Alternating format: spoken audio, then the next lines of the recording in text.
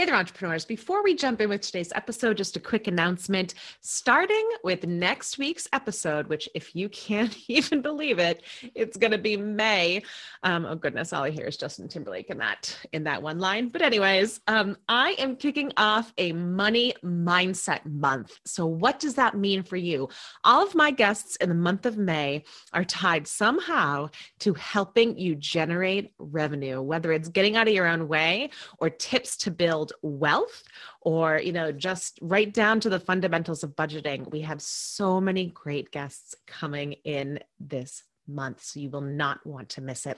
But for right now, I am jumping in with the incredible Pamela Bardhi. Let's go.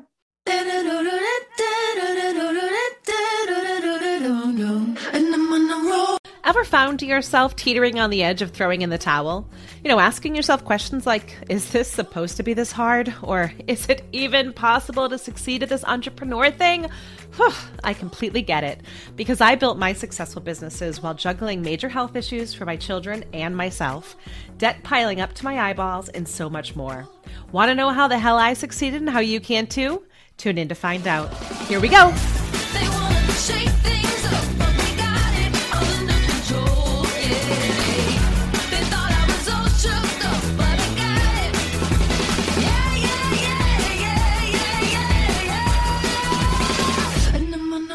Hey there, entrepreneurs, and welcome. Welcome to today's episode. Super psyched, like really, really psyched to have this conversation. This guest is fantastic. She is a rock star. She's brilliant. And let me just tell you a little bit more about her. Pamela Bardhi is our guest today, and she is a nine-figure real estate entrepreneur, serial entrepreneur, and the host of the Underdog podcast, which, by the way, is dedicated to empowering the underdog in you. Just wait, folks. Wait till you hear this girl's story, because it's pretty freaking phenomenal. So, you know what, Pamela, thank you so much for being here today. Thank you so much for having me, Michelle. What an introduction. Thank you so much. Such a pleasure to be here. Such a pleasure. I always joke around with people. I'm like, this is either going to be real awkward or we're going to get through it, folks. Like the introduction. I block out the Zoom screen. I record this on Zoom for those of you listening, so I don't look at the guest while I'm reading their stuff, because so people get really uncomfortable. But anyways, tell us about your journey, girl. You were owned massive things before age of 21, like all sorts of stuff. So I'm just gonna hand the mic over to you, and you're just gonna tell us all the good stuff. You got it, girl. So I guess I'll start with from the very beginning. So basically, I was born in Tirana, Albania, which, for those of you who don't know where Albania is, it's literally right above Greece and right across from the end of the Italian boot. So like it's basically right in Europe, Italy area over there.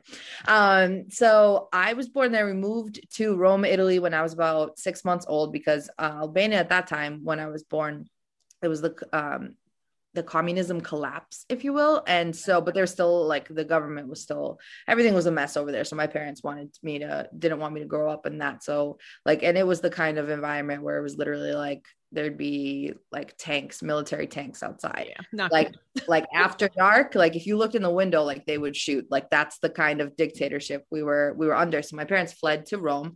And so I lived in Rome until I was about 5 years old. And then, my little brother was born. Before that, my grandmother put my parents' names in the visa lottery, basically. And so what that means is you have 2 years to stay or go in the United States. It's the legal way of coming here. So, but it's the best opportunity to come here legally. Mm-hmm.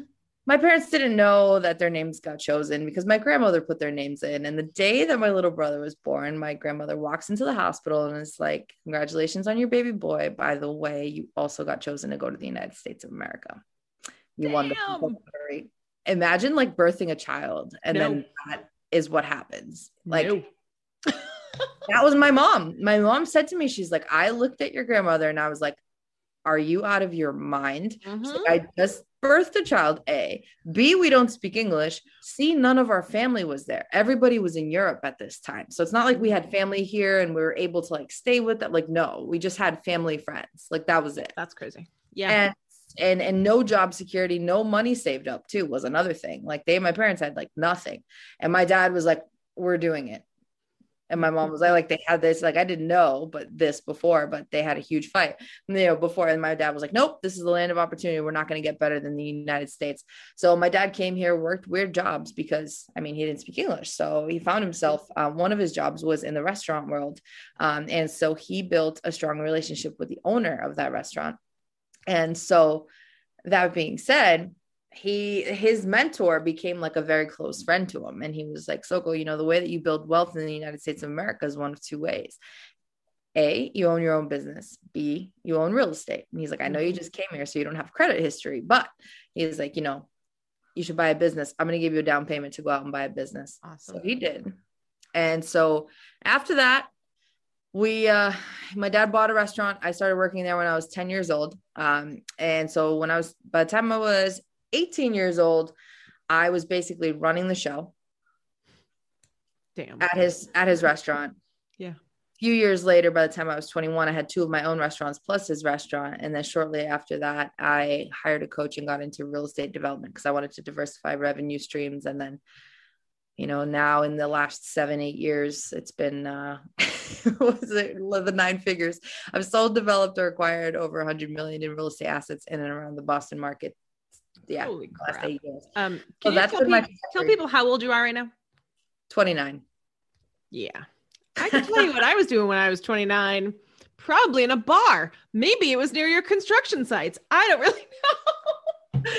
It's crazy because I'm just like, what? I like to say it's been 20 years in the making because I started when I was 10. So I like, yeah, of course it has. But it's just like crazy. People are like, what? How old are you? Like, you're not even 30. And I'm like, no. And it's crazy because they're like, you've been in Forbes and in Time Magazine and you're not even 30 years old yet. Like, what the hell? And I'm like, you're like, I don't know. What do you want me to do about it? Like, I'm definitely not going to apologize for it. I'm going to tell you that damn straightforward. But, I love the fact wasn't aware of the story about your mom. I mean, I can't even, having had 2 kids, she must have been drugged up. That's all I got to say during that to like wrap your head around that. And I like your story because I don't think that people fully understand the leap of faith and the amount of courage it takes for someone to come here, not speak the language with their family, with a baby. Like, that is a tremendous amount of courage. Right. And no money saved up, didn't know English, like nothing, because I think if they knew and they put their names in, like they would be more prepared. But my grandmother literally threw their names in and like they had no idea. And then they got chosen. It was like, okay, we're going, it's like a once in a lifetime opportunity. That's the way my dad saw it. He's like, we're going to make it. We're going to make. And, like I hear, and I didn't know this until recently, like my dad would be like, Pam, I used to come home and he's like, I used to work those 3 jobs and I would like go in the bathroom. I would just cry because I just didn't know how I was going to make the rent and like all this stuff. And it's like, these are the things like I never saw. I saw my parents that would like, they'd work their ass off. And then, come Sunday, they would take my brother and I out, especially in the summer, to like water country and stuff like that. Like those are the sacrifices, right? Like it's serious, it's serious what they've done. But like when people ask me like how I stay so motivated and driven and just like hustle hard, like all day, it's my parents, especially now that I understand what they sacrificed for me to get here. Like, I'm like, how can I not be successful? Like exactly with them putting that on the line, their whole lives and everything they got, into me. I'm like, of course I got to do it, especially for them. Yeah. I mean, you and I are very similar creatures in that way. Not that my parents, they were already here. But the fact of like, I watched my mom, multiple jobs, house cleaning, waiting tables, whole 9 yards, and it's like, you're exactly right. When you see that level of dedication, when you see someone sacrifice like that for you, it's like a whole different other driver versus, nothing against folks with the parents who had like the 9 to 5, very clear cut jobs, but there's something that gets instilled in you when you see that level of hustle. Yes. And hard work. Yes. Amen. Yeah. Amen. So, I mean, let's look at like school though. You went to high school? Did all that good stuff? Did you like it? Did you not? Yeah. So I was So it was weird. I was a wicked shy kid up until like middle school. So I went to public schools until I was in about seventh grade. Seventh grade, we moved to Boston, where my father's restaurant was, because we lived North Shore mostly. In our first, years of living in the US, because that's the only apartment my parents could afford. So when we moved to Boston, which was closer to the restaurant, like I got sent to private school. So it was like a Catholic school, and I'm like, what is this? You weren't raised Catholic? No, my parents grew up in communism. They don't know what organized religion is. Right. Like they don't know. They like, it's not their fault. They just don't know what to do because they weren't allowed to practice religion growing up. So right. It was weird, like I'm like going into Catholic schools, and then I'm like questioning everything. I'm like asking the priest, because I'm reading the Bible and taking it like literally, like every word by word. And I'm like, so why do you drive a Lexus if the Bible says you're supposed to live like modestly? In poverty? And I got detention. Yeah, of course. So that was my experience in Catholic schools, just very much trying to find myself and understand like, what is the universe? What is religion? What are these things? But it was in those times that I started becoming outgoing, like, because I was so shy, like I wouldn't speak. Like I used to be bullied as a kid, which people cannot believe. Because like now I'm just so polar opposite, but I was bullied up until like through sixth grade. And I was just really quiet and really just like in my bubble, in my corner. Then I went to private school where like a lot of people like accepted me. It was a smaller school and like all these. And then that's when I started coming out of my shell, became class president, doing all these things. So those are like my middle school years. And then my high school years were pretty much very similar. Catholic school, went to school in Newton, co-ed. It was awesome. I was the prom queen. I dated the quarterback. Like I had the perfect life. Yeah. Well, and then, I get and then my senior year, I get dumped, by my ex or whatever. Yeah. And then jump into my senior year. And it's like, I get accepted on full scholarship to the one school that he attends. Of course you do. College. Of course. Yeah. So that was my life in a nutshell. So what did you end up doing? Did you go to college or not go to college? What happened with that? I did. But like, it was ironic because I literally got accepted to the school that my 4-year ex was attending, and I got like full scholarship there, and I almost didn't go there. So I went to Stonehill College, for my undergrad. And then I went to Babson and then Harvard Business School for real estate development, like later on down the line. So like my education has played a huge, huge role, I think. And like all the mentors and all the knowledge and everything that I've learned throughout my process. But yeah, that was kind of my trajectory. Like school played a huge thing, but I'm like a school person, right? Then there's people like my brother who are like incredible human beings, can take things apart and put them back together without like manuals. It's ridiculous. Or watching them once. It's insane how like the learning is so different. Yeah. Yeah. So if I'm understanding the timeline correctly, you were in college when you bought your first restaurants? Mm-hmm. I was senior year of undergrad is when I was working on those, and then everything else, Babson and Harvard were while I was running my businesses too. So it was crazy. So in tandem with my businesses, it was school too. But well, right. It's kind of nice, like, especially when you get to like secondary education or, grad school and all that stuff, like you get to put it in play, and it's not just like reading it, like, or being in a classroom. When you can actually go and put it in play, there's so much value in that. Right. Right. Totally. Yeah. Cool. Totally. So 21, 2 restaurants. Talk to us about that period in time. I know it's crazy, but talk to us about like, what was your schedule like? Were you full-time student plus like just running a restaurant and opening it and stuff? Psychotic. So that's in one word to remember it. It was absolutely psychotic. And there is no other like nice way to describe it. So like my whole senior year I had spent, so the reason how I got to 2 restaurants was by accident. It was not intentional actually, because that's just insanity. But here's what happened. So my junior year summer going into senior year, like I knew I was going to open my own business. And so like and if you want me to tell you the backstory of how I got into entrepreneurship, my aha moment, I can tell that too. But my junior year summer, so like my junior year, up until my junior year spring semester, I had thought that I was going to work in marketing and events, and that I was going to work corporate when I graduated, and then I would own a business down the line, like when I was like 40 or something. Like that was my plan. Did an internship there for the whole semester because I was like, it's going to be my way to build connections so that by the time, I graduate senior year, I have all the connections in and I'm good. Marketing and events on a big scale. It was one of the most prestigious venues in sports and entertainment venues in Boston. I'm pretty sure you can figure out where it is because it's really one. Right.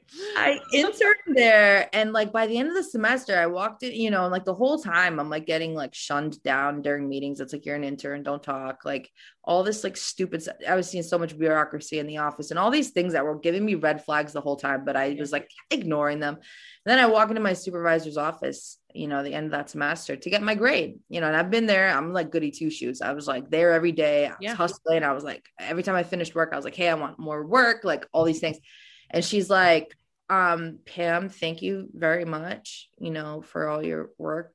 I'm giving you B-. And I was like, I'm just looked at her like dumbfounded, like, what do you mean? Like, I've been busting my ass, but thanks.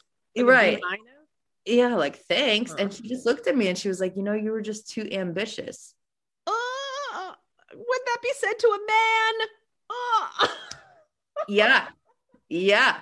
And I was like, first my Scorpio side comes out and I'm like, you know what? I like my rage, right? Like first I'm like inside and I'm like, hold it in, Pam, don't explode. And I walk out of the office and I'm like, I'm like, thank you so much. I appreciate you. You guys were wonderful, blah, blah. Walk out.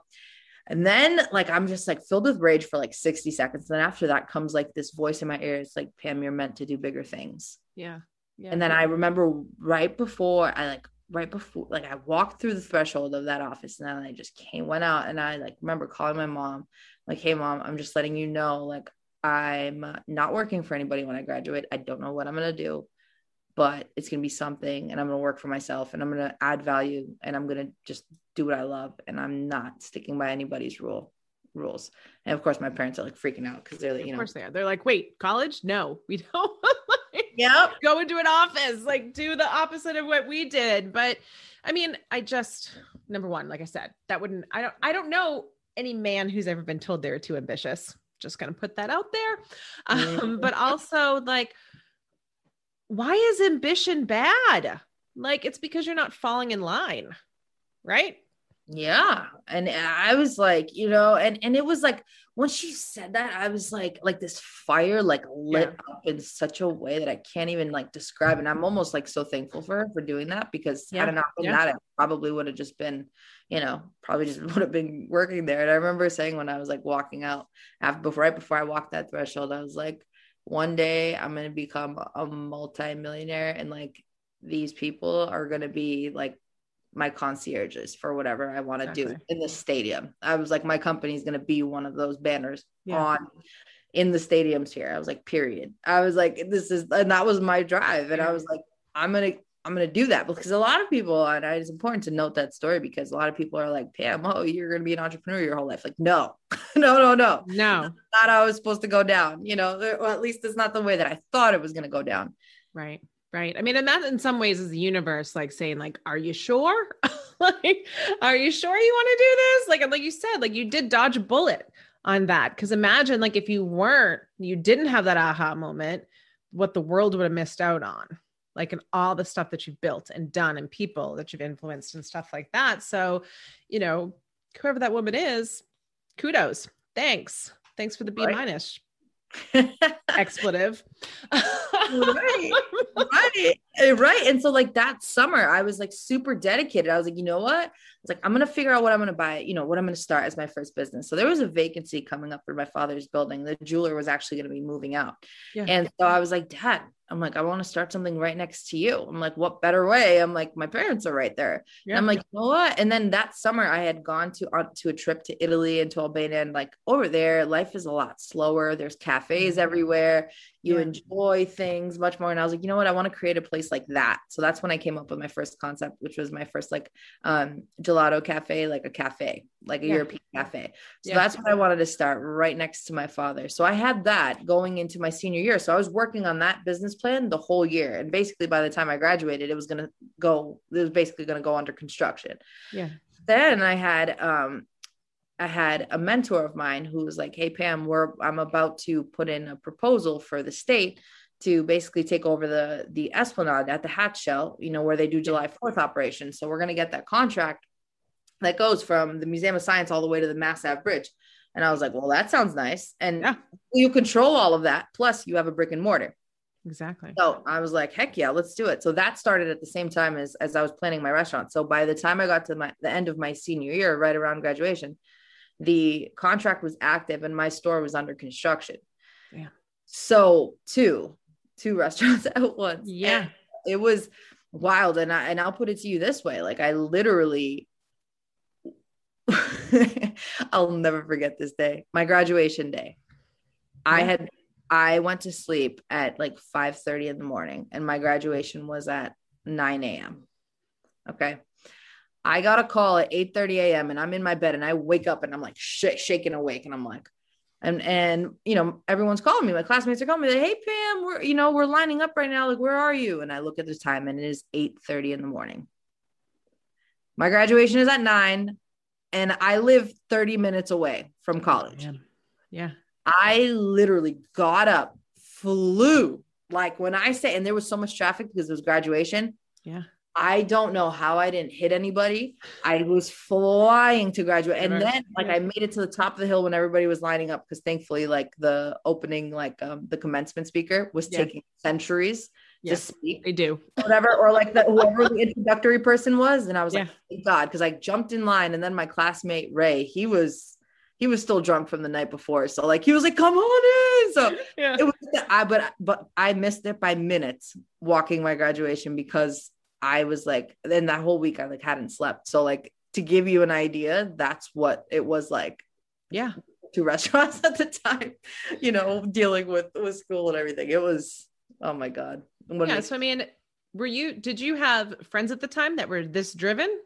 Like what was driving you and kind of setting you apart from, cause I know very seldom, I know a very small number of people who were that driven at that point. So were you surrounded by driven people? No. I just had this ambition that I had, that I had to be extremely successful to give back to my parents and that I wanted to be big. And I had all these drivers, and all these things internally that were like, Pam, you're meant to do big things. So I just kept hustling and I just kept going, was there ever a time that you thought you wouldn't do it? Like you couldn't? Many times. Oh my God, the roadblocks. I mean, it's running 2 restaurants. I mean, that within itself was psychotic, by the time I got my teams down, by the time I got the operation stuff down, time management stuff, it was you're running around with your head cut off all the time, and it was and then after that, I just felt unfulfilled. And then I was and then I'm watching these real estate people, these developers pulling up in their Benzes and their Audis and their whatever. And they're just we just went golfing in the middle of the day. And I'm like, what do these people do? I know, exactly. Are you part of the mob? Are you do? I was like, first off, okay. And then I found out, okay, it's not dirty money. Okay. So that these are actually real people. I was these are real people doing. Good thing you checked first though. I applaud you for that. Yeah. I was like, especially in Boston. Yep, exactly. So I was I'm and then I saw my dad and my uncle were doing flips a little bit. And I saw my dad investing in them and they were making stupid returns. And then this is around the time that Flip or Flop had just come out. It was 2013-ish, and I was like, what the hell are these people doing? I'm like, this is wild. I'm they just flip houses. What is that? And then I looked at the model and I just started going to every networking event that I could. Well, I'm at my restaurants, I'd be working and I'd be listening. And I was so all in. And then I decided, I'm going to hire a coach and I want to get into this world. I want to diversify my revenue stream so that I can have more time and more freedom. Right. That's what I wanted. Cause I'm with restaurants, you get pulled and sucked into these things. Your employees call out, you're the last line of defense. That's it. Yep. So I was I want to have something, because all I've known since I was 10 was restaurants. So that was my world. Hired a coach, bought my first flip and kind of took off from there. And I didn't think it was going to be my career. I didn't think it was going to blow up the way it did. I didn't think any of that. I was oh, well, I'm just diversifying my revenue streams and my knowledge and all that. And I think the reason why I was also so driven at that time is because I knew well, one day I want to get married and have kids. And I don't want to be working like this. Yeah. When I get to that level, especially in restaurants, it's hard Like that shit's hard. Like number one, anyone who has never spun up a restaurant or opened a restaurant, like that's like a Herculean event in itself and a Herculean task. Like it's intense. And then, as a parent, you're always on a different shift. You never know what's going. You're missing like kids, like events and stuff like that. And it's hard. So, I mean, kudos to you for having the foresight. Yeah. I mean, and the big portion of that was my father. He'd always be like, Pam, he needs, I would always tell me this when I was growing up. He's like, Pam, every move you make right now affects your future family. It affects generations from now. He's like, be very sensitive with every single movement that you make in this life. And he's like, and always remember, he's like, if you lie to me, he's like, you're only lying to yourself. You're like, are you sure? Are you really?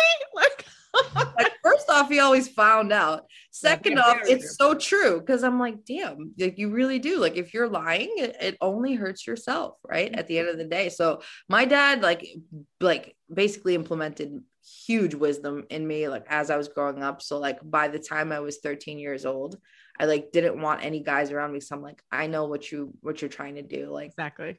I'm too smart. I'm too smart. Like it was like that because my dad would be that one with the affirmations in my mind to be like, hey Pam, guess what? You're going to be a leader. You're basically going to be the sugar mama. He's like, the guys will need you. You don't need them. He's like, you're going to be financially independent. You're going to be, you're going to have your business. You're going to do what you want. Like he's telling me this. I remember I was like 7 years old and I was so confused. I'm like, Dad, I'm just trying to watch Bardhi. Like, can you leave me alone? Like, get me a snack. Exactly. Yes. But like now I'm like so thankful because I'm like that literally implemented a lot of seeds in my brain that I didn't think would play out the way it did, but it did. Like it's wild. Like I look back on everything and I'm like, it all makes sense when you put the pieces together, right? Yeah, it really does. And I think, for all you parents out there, not to scare the crap out of you, but our subconscious minds are kind of done developing by like age 8. So all of those little things that you're putting in your kids' ears, you might want to adjust a couple of things because it's true. It's what you're told growing up. If you're told repeatedly, like, stay small, don't do that, that programming is coming forth when you're an adult, versus, I mean, you probably wouldn't have had that light bulb go off with that B- if somebody hadn't told you that it was meant to go off when you were little, I would assume. Mm-hmm. Exactly. Your dad. Kind of want to meet this rock star someday. Man, you would love him. He's the man. So what kind of, I mean, I'm sure there's like a laundry list, but what do you think are like your top challenges you've kind of want to come up against in the real estate area of stuff?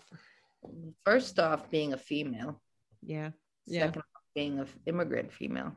People look at you and it's like, okay. And I'm just like, yeah, this is outside.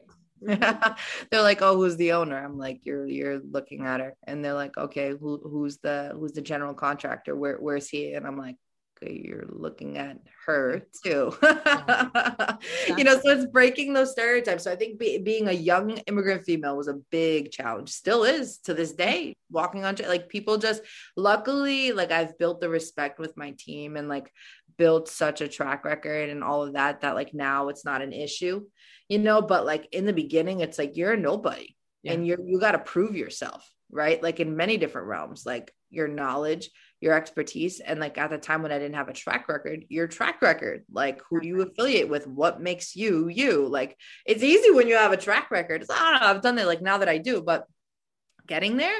And my biggest, advice to people is like, if you're not where you want to be, you join a team that is where you want to be. Yeah. Because then eventually you can branch off and do your own thing. But the way that I did, but that was a huge challenge. So, and then of course, just like building that track record, just like your first couple of flips and getting through them. I mean, you learn every day in this business. It's construction. Things can change at the drop of a hat. I mean, that's just what it is. It's fast paced, high pressure, very dynamic, multiple methods of communication and stuff like it's just a lot. The job itself is very difficult. Yeah. Very difficult. I love it and I enjoy it, but for some people it's like makes their head spin. They're like, well, I don't understand how you do what you do. So I'm like, oh, I'm on the phone with this guy, that guy, this, and then that site, this site. Like there's a lot of time management and organization that has to happen. in order for things to go smoothly. So yeah, just like operations, being a young immigrant female, and then of course just like trying to build businesses and trying to live a normal life as like a 20-year-old. Exactly. Yeah. Right. I was gonna say, yeah, because you don't even know who you are, really. Like you do on the surface level, but you're still trying to figure things out. You're still trying to go out with your friends. You're still trying to do all those normal, like you said, 20-year-old things. But when you're running a company, you have more than just you that you're responsible for. You have other people. Right. And that was three at once, three Yeah. companies at once, which was wild. Crazy. I mean, but you also strike me as the kind of person who likes that pace and is going to be like a lifelong learner. Yes. Right. So I think there's something to be said. And especially since you came up in the restaurant industry, it's like, that is a fast pace. It's bred into you. You're either built for it or you're not. Right. Yep. Yeah. And I always say, like, honestly, to be successful in business, you really should have a prerequisite in the restaurant world. Agreed. Everything from customer service to, even being like the dishwasher in the back. Like if you should rotate through every single fucking role in a restaurant. And then because I think also the operational aspect of things and the streamlining of process and stuff like that is so valuable. And I even look at like when I was working with tech teams, I still think back for when I'm working with restaurants and like the steps that we took and the documentation and how you train somebody and all that shit. Like that goes a long way and people don't realize that. Right. And that's the thing. And it's like, I'm like, I wish I could make like a university, like a restaurant university where you're just like training for these things. Because like, honestly, it is the best teacher. Like it wires your brain differently. It does. Like, and you're just like, you start thinking in problem solving mode. Yes. All the time. And it's like, if you have that as an entrepreneur, if you know how to adapt and problem solve constantly, you will kick ass forever, no matter what industry you're in. Because I always say, like, business is a matter of logistics. If you can figure out the logistics of a business, you can figure out how to run the entire business. Yeah. Easily. Yeah. That's it. In an efficient manner. Yes. Right. Like I see so much like just again, I can't believe that this goes right back to restaurants every time. And like, when I go into places and I see businesses and maybe you're similar is that I'm constantly like, oh, look at this tweak, look at this gap, look at this. Like my brain does not shut off for me, which comes into play when I'm a coach. But, that is part of the restaurant stuff. It is like you have 5 tables going all at different stages, all at different everything. Like you have to know where everything is and be pleasant while doing it, which is hard. Right. Totally. And that's the thing. And it's like, there's so much to be said about that. So I'm so grateful for the experience, but it was definitely a major stepping stone that I needed to prepare myself for the real estate realm without a doubt. Yeah. Then I ended up selling and leasing the restaurants, after I got really deep into real estate, but yeah. Right. And I think from all the personalities you're dealing with too, right? Because I imagine you deal with a range of different personalities, right? And, yeah. Can you talk to us about that a little bit? Because I'm sure you do. And I think being in the world that you're in, I'm sure that there's all different types. Yes. There's people that you are like, how does this person, like, does this person live in a cave? Like that they speak to people function? So rudely. And then there's amazing people, lots of amazing people, and you're dealing with all different types of personalities. And especially I'm dealing with guys all the time, but like I've always hung out with guys growing up. So they're very like lighthearted. Like they're straightforward. They're not really into emotion. Like they're very different. And then the females are the more relational and like this, but then there's different breeds of each. It's a spectrum. It's a serious spectrum, but at the end of the day, what it comes down to, and I think this is one of the reasons I've been super successful, is it's a matter of compassion and connecting and like really just understanding what the other side is looking for and making sure it's people above profits. Because for me, it's always been like, I care about the relationship first. I want to serve you first, whether, in the development realm, brokerage realm, all the things that I've done. And that has served me like crazy well, because people know, they're like, she's not here for the money. Like she's here because she gives a shit. Because she gives a shit. And like, and really trying to understand the other person. Because it's like, one thing that I always try to keep in mind is, you never know who's going through what at what point in time. Right. And it's like, I want to be that person that if someone is having a bad day and like, I just keep it, if you're a janitor or a CEO, you get the same respect, right? Yeah. I'm always like, thank you very much. And thank you this and this and this. Like, I'll never forget this one time I was in my Newbury Street office and the receptionist there, she's like, Pam, thank you so much for just saying thank you. Because there's so many assholes who come in here and just like, here you go. Bye. And it's like, it means a lot to be valued. And that's key in business. As an entrepreneur, you need to make sure not only are your people feeling valued and everybody that works for you and with you, but everybody in the outside world, like you have a duty, like you're a figure for a reason, you're a business owner for a reason. And you're meant to add value to lives, but just always remember, somebody, that person you see on the street, like, you just never know what they're going through, just to have that like piece of kindness, because it plays such a huge role. Like, I can't even tell you, but when that lady told me that, I was like, holy shit. Like, and she was telling me like, she's going through some dark stuff in her life. And I was like, wow. Yeah. But meanwhile, she's very happy and smiley on the outside. And it's like, there's a lot of people like that. Yeah. I mean, and I think there's going to be more of that, unfortunately. And there's a ton of it right now, right? Where there's a lot of people who are feeling it and they can't say it in the workplace, or there's nobody listening, or, it's amazing to me when I have to echo what you just said about saying like, please and thank you, and just not being an asshole. Like, because that in itself is such a commodity nowadays, because it is a rarity, which is gross on a lot of levels. But, I think it does set you aside. And also people over profit, that's fantastic, because, at the end of the day, like, we know the people who are profit first, and we know that that's only going to get you so far. So far, literally, you're at a very limited state. Yeah, you have a ceiling. You could maybe pump 6 figures, right? Yeah. Then what? Yeah.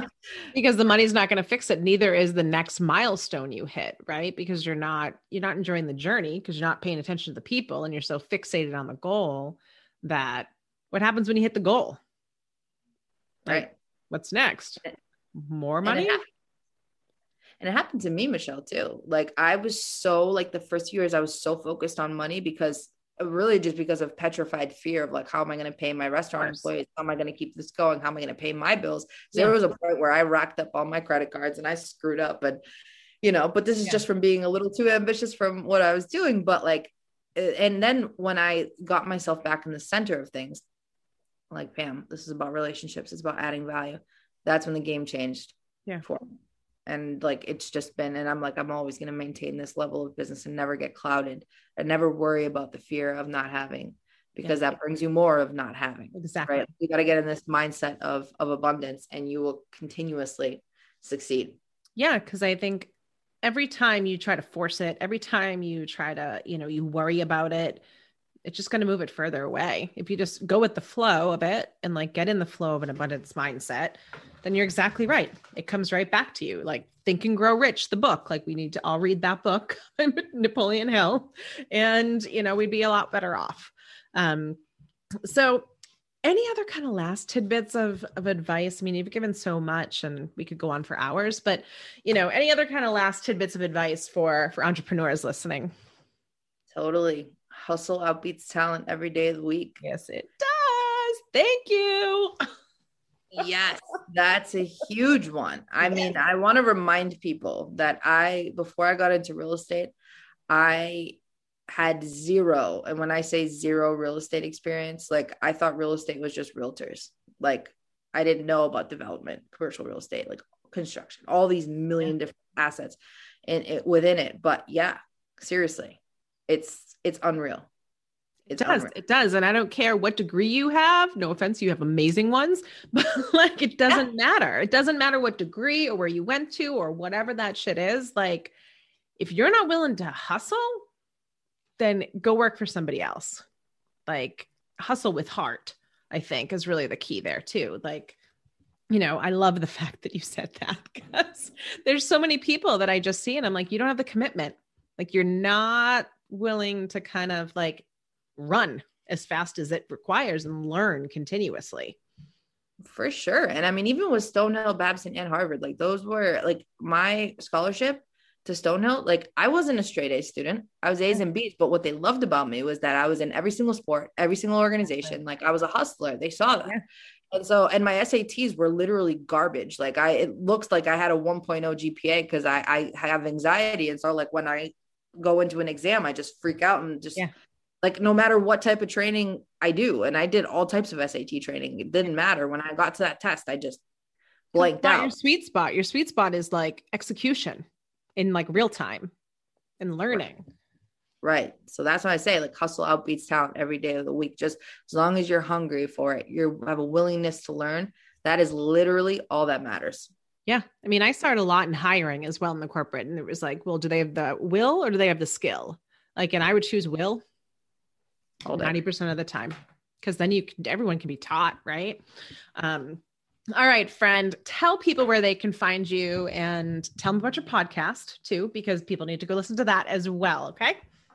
Absolutely. So you can find me on LinkedIn, Instagram. Those are probably the top two methods to find me. I have my website and all that stuff too. But basically Pamela_Bardhi, Bardhi on Instagram, and then LinkedIn as well, Pamela Bardhi. And then my podcast, which Michelle mentioned, which is so awesome. It's the Underdog Podcast, and you could find that on basically iTunes, every single platform you could possibly imagine. And that website is theunderdogshow.com. Definitely check that out. Michelle's episode should be launching soon, so I'm pumped about that. Yeah. And thank you so much for having me. No, I mean, this has been fantastic. And I hope that that people will listen to this more than once, right? It's one of those episodes that like, you got to listen to it more than once to really let it all sink in, because there's so much valuable wisdom in this. So thank you so much for hanging out with me today. Thank you so much for having me. What an amazing story, folks. Am I right? I mean, she's superhuman. Number one, I think we've all determined that from listening to her story, but the passion and the drive and the dedication to, give back to her parents for such an incredible leap of faith that they took, is bound to inspire anybody who comes within a small radius of her. She's just absolutely incredible. This might be one of those episodes that you may want to go listen to more than once, just so that you get all the different pieces, so that, you don't miss a thing.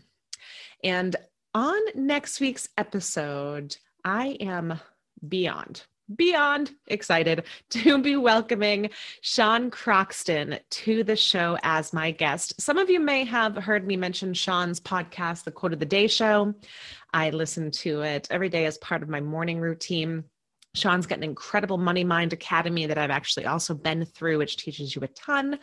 And we are having an amazing conversation on how to, unlock your mindset so that you can actually make money in this thing called entrepreneurship. Go figure. So you won't want to miss that episode. And as always, everyone, if you love this podcast, please don't forget to subscribe, download, rate, and review. And, tell a friend, because who couldn't use a little more resilience in their life? See you later.